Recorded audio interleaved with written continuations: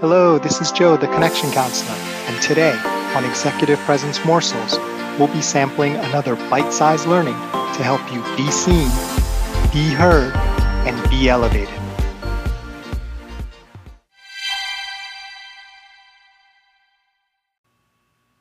I was just thinking the other day, there's a funny double-sided sword with executive presence. When you have a lot of executive presence, and you're getting more opportunities, as you should, because now you have the skills married with the confidence you've inspired in others that you can lead well in a given situation. You're going to create or be part of more situations which will trigger intense panic and fear because you're consistently going to be given stretch assignments, goals, tasks, roles that are outside your comfort zone. So ask yourself why. Why are you getting these situations which are so difficult and they're not going to give to just anyone? That's right, because you've created the situation yourself. You're so darn good with your executive presence. You've inspired such confidence, and people know, like, this is a really difficult thing. Who do we want on the line? Who do we want to trust with this? And that, thankfully or not, depending on your perspective in a given moment, goes to you. So it's common, if you have a lot of executive presence, to be thrust into these situations, which for any normal human being do trigger panic and fear. So today we're going to talk about what to do about that, right? We should be proactive and expect that that's going to happen. Another of the 6 degrees of executive presence, to be proactive. How might you deal with this? So I'm going to say despite the panic, because to say that you'll never panic or be afraid, I think that's a false promise. So when it comes, despite the fear, despite the panic, how do you handle that, still thrive, and still come through with results and executive presence? So today we're going to talk about controlling panic and regaining control of yourself. And a lot of what that involves is resetting from your lizard brain, right? That fight or flight or freeze kind of functionality when you're overwhelmed, to the thinking brain, which is the slower responding, kind of more creative, more relaxed sort of way of thinking and going about things.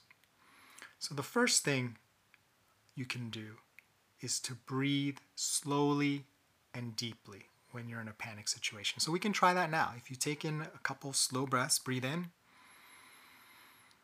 breathe out.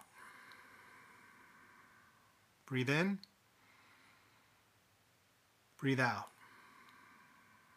And try to make your exhale longer than your inhale. Breathe in, breathe out.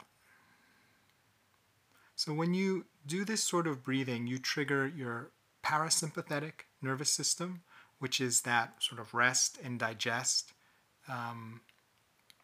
way of being, state of being. The opposite is the sympathetic, which is more getting you ready to, do battle, right? So that's one thing you can do. The first thing I would recommend is breathe slowly and deeply. And the great thing about this is you can do it kind of subtly. No one really needs to know that you're afraid or panicking. You're just breathing. Now, the second thing I'd like you to do is to supplant or replace your negative thoughts and feelings with actions, right?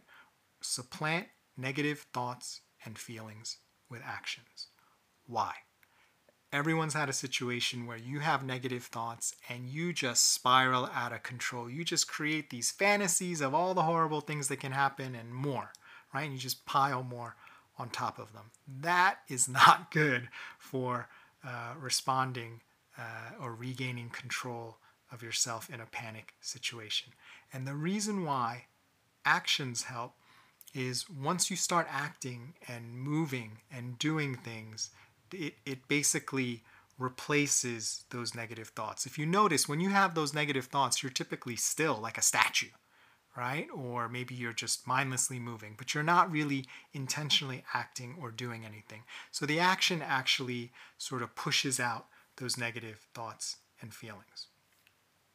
The third thing that I'd like you to do is if you're feeling any anger, either towards yourself or others. And this happens to all of us, right? Like something bad happens, you're afraid, and you immediately get mad at someone else or the situation, or you get mad at yourself. Stupid, stupid, stupid. Why did I, right? It's so common to do that. Well, that also does not help you regain control and reset to your thinking brain.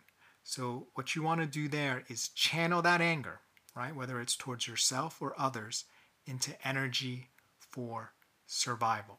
Right? So think not, who am I so mad at, the other person or myself? Think, okay, how can I apply this red hot energy of anger to actually helping survive and thrive in this situation?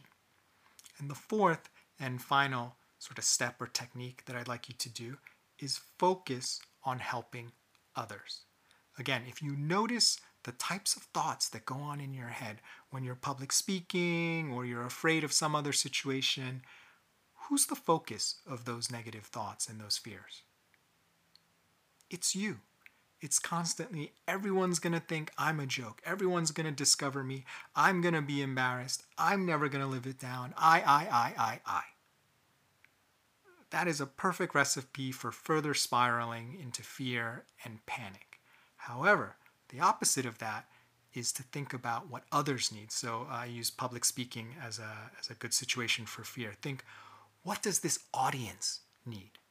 How can I give them the best information? How can I give them the best experience in this training or speech or town hall? When you focus on them, immediately it tamps down those negative thoughts and those fears that were spiraling when you just focused on yourself. So to sum up, step 1, breathe slowly and deeply. Step 2, supplant negative thoughts and feelings with actions. Step 3, channel any anger you may feel towards yourself or others into energy for survival. And step 4, focus on helping others. So hopefully this will help you deal with any panic or fear that may come as you get these bigger and better assignments. I'd love to hear from you if there are any tried and true techniques that you find really help or things that you've done that don't help. Would love to hear about it from you. Please leave a message, a voice message on Anchor FM, or send me an email to joe@connectioncounselor.com. Would love to hear from you, and if I can, share on a future episode. Today, as you go through, if these situations come up, and I hope they don't, well, I don't really hope they do or don't. If they come up, they come up. Think about these sort of techniques and principles and see if you can apply them towards your benefit. Would love to hear how that goes. My name is Joe Kwan, the Connection Counselor, and thanks for listening to Executive Presence Morsels. Remember, it's not what you say, do, or wear, it's how you make people feel that generates executive presence. Nothing else matters.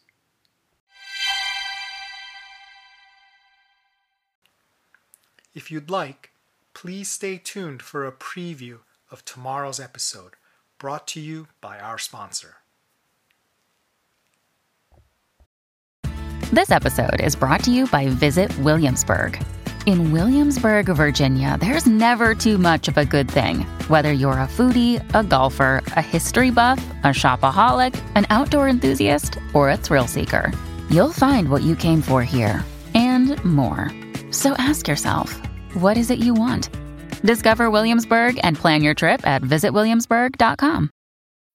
When you need mealtime inspiration, it's worth shopping Kroger, where you'll find over 30,000 mouth-watering choices that excite your inner foodie. And no matter what tasty choice you make, you'll enjoy our everyday low prices, plus extra ways to save, like digital coupons worth over $600 each week. You can also save up to $1 off per gallon at the pump with fuel points. More savings and more inspiring flavors make shopping Kroger worth it every time. Kroger, fresh for everyone. Fuel restrictions apply. Hi, this is Joe, the Connection Counselor. Hope you've had a fantastic week.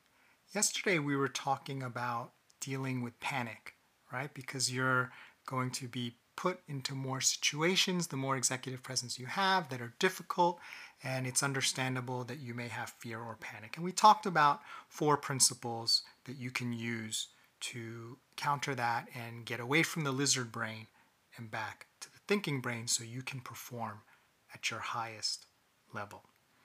Well, today we're going to talk about how to help others overcome panic. Sometimes you're in a situation where the red alert is not just for you, it's for the whole team or the whole organization. And how do you, as a leader, right? And I don't mean just de facto leader, but just someone who has leadership skills and a leadership presence, an executive presence, how do you respond in a way that helps others who may be panicking, assuming now you've gotten yourself under control and are not panicking in a panic situation?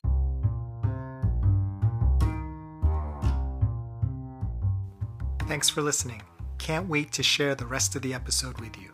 Join us next time for another tasty executive presence morsel.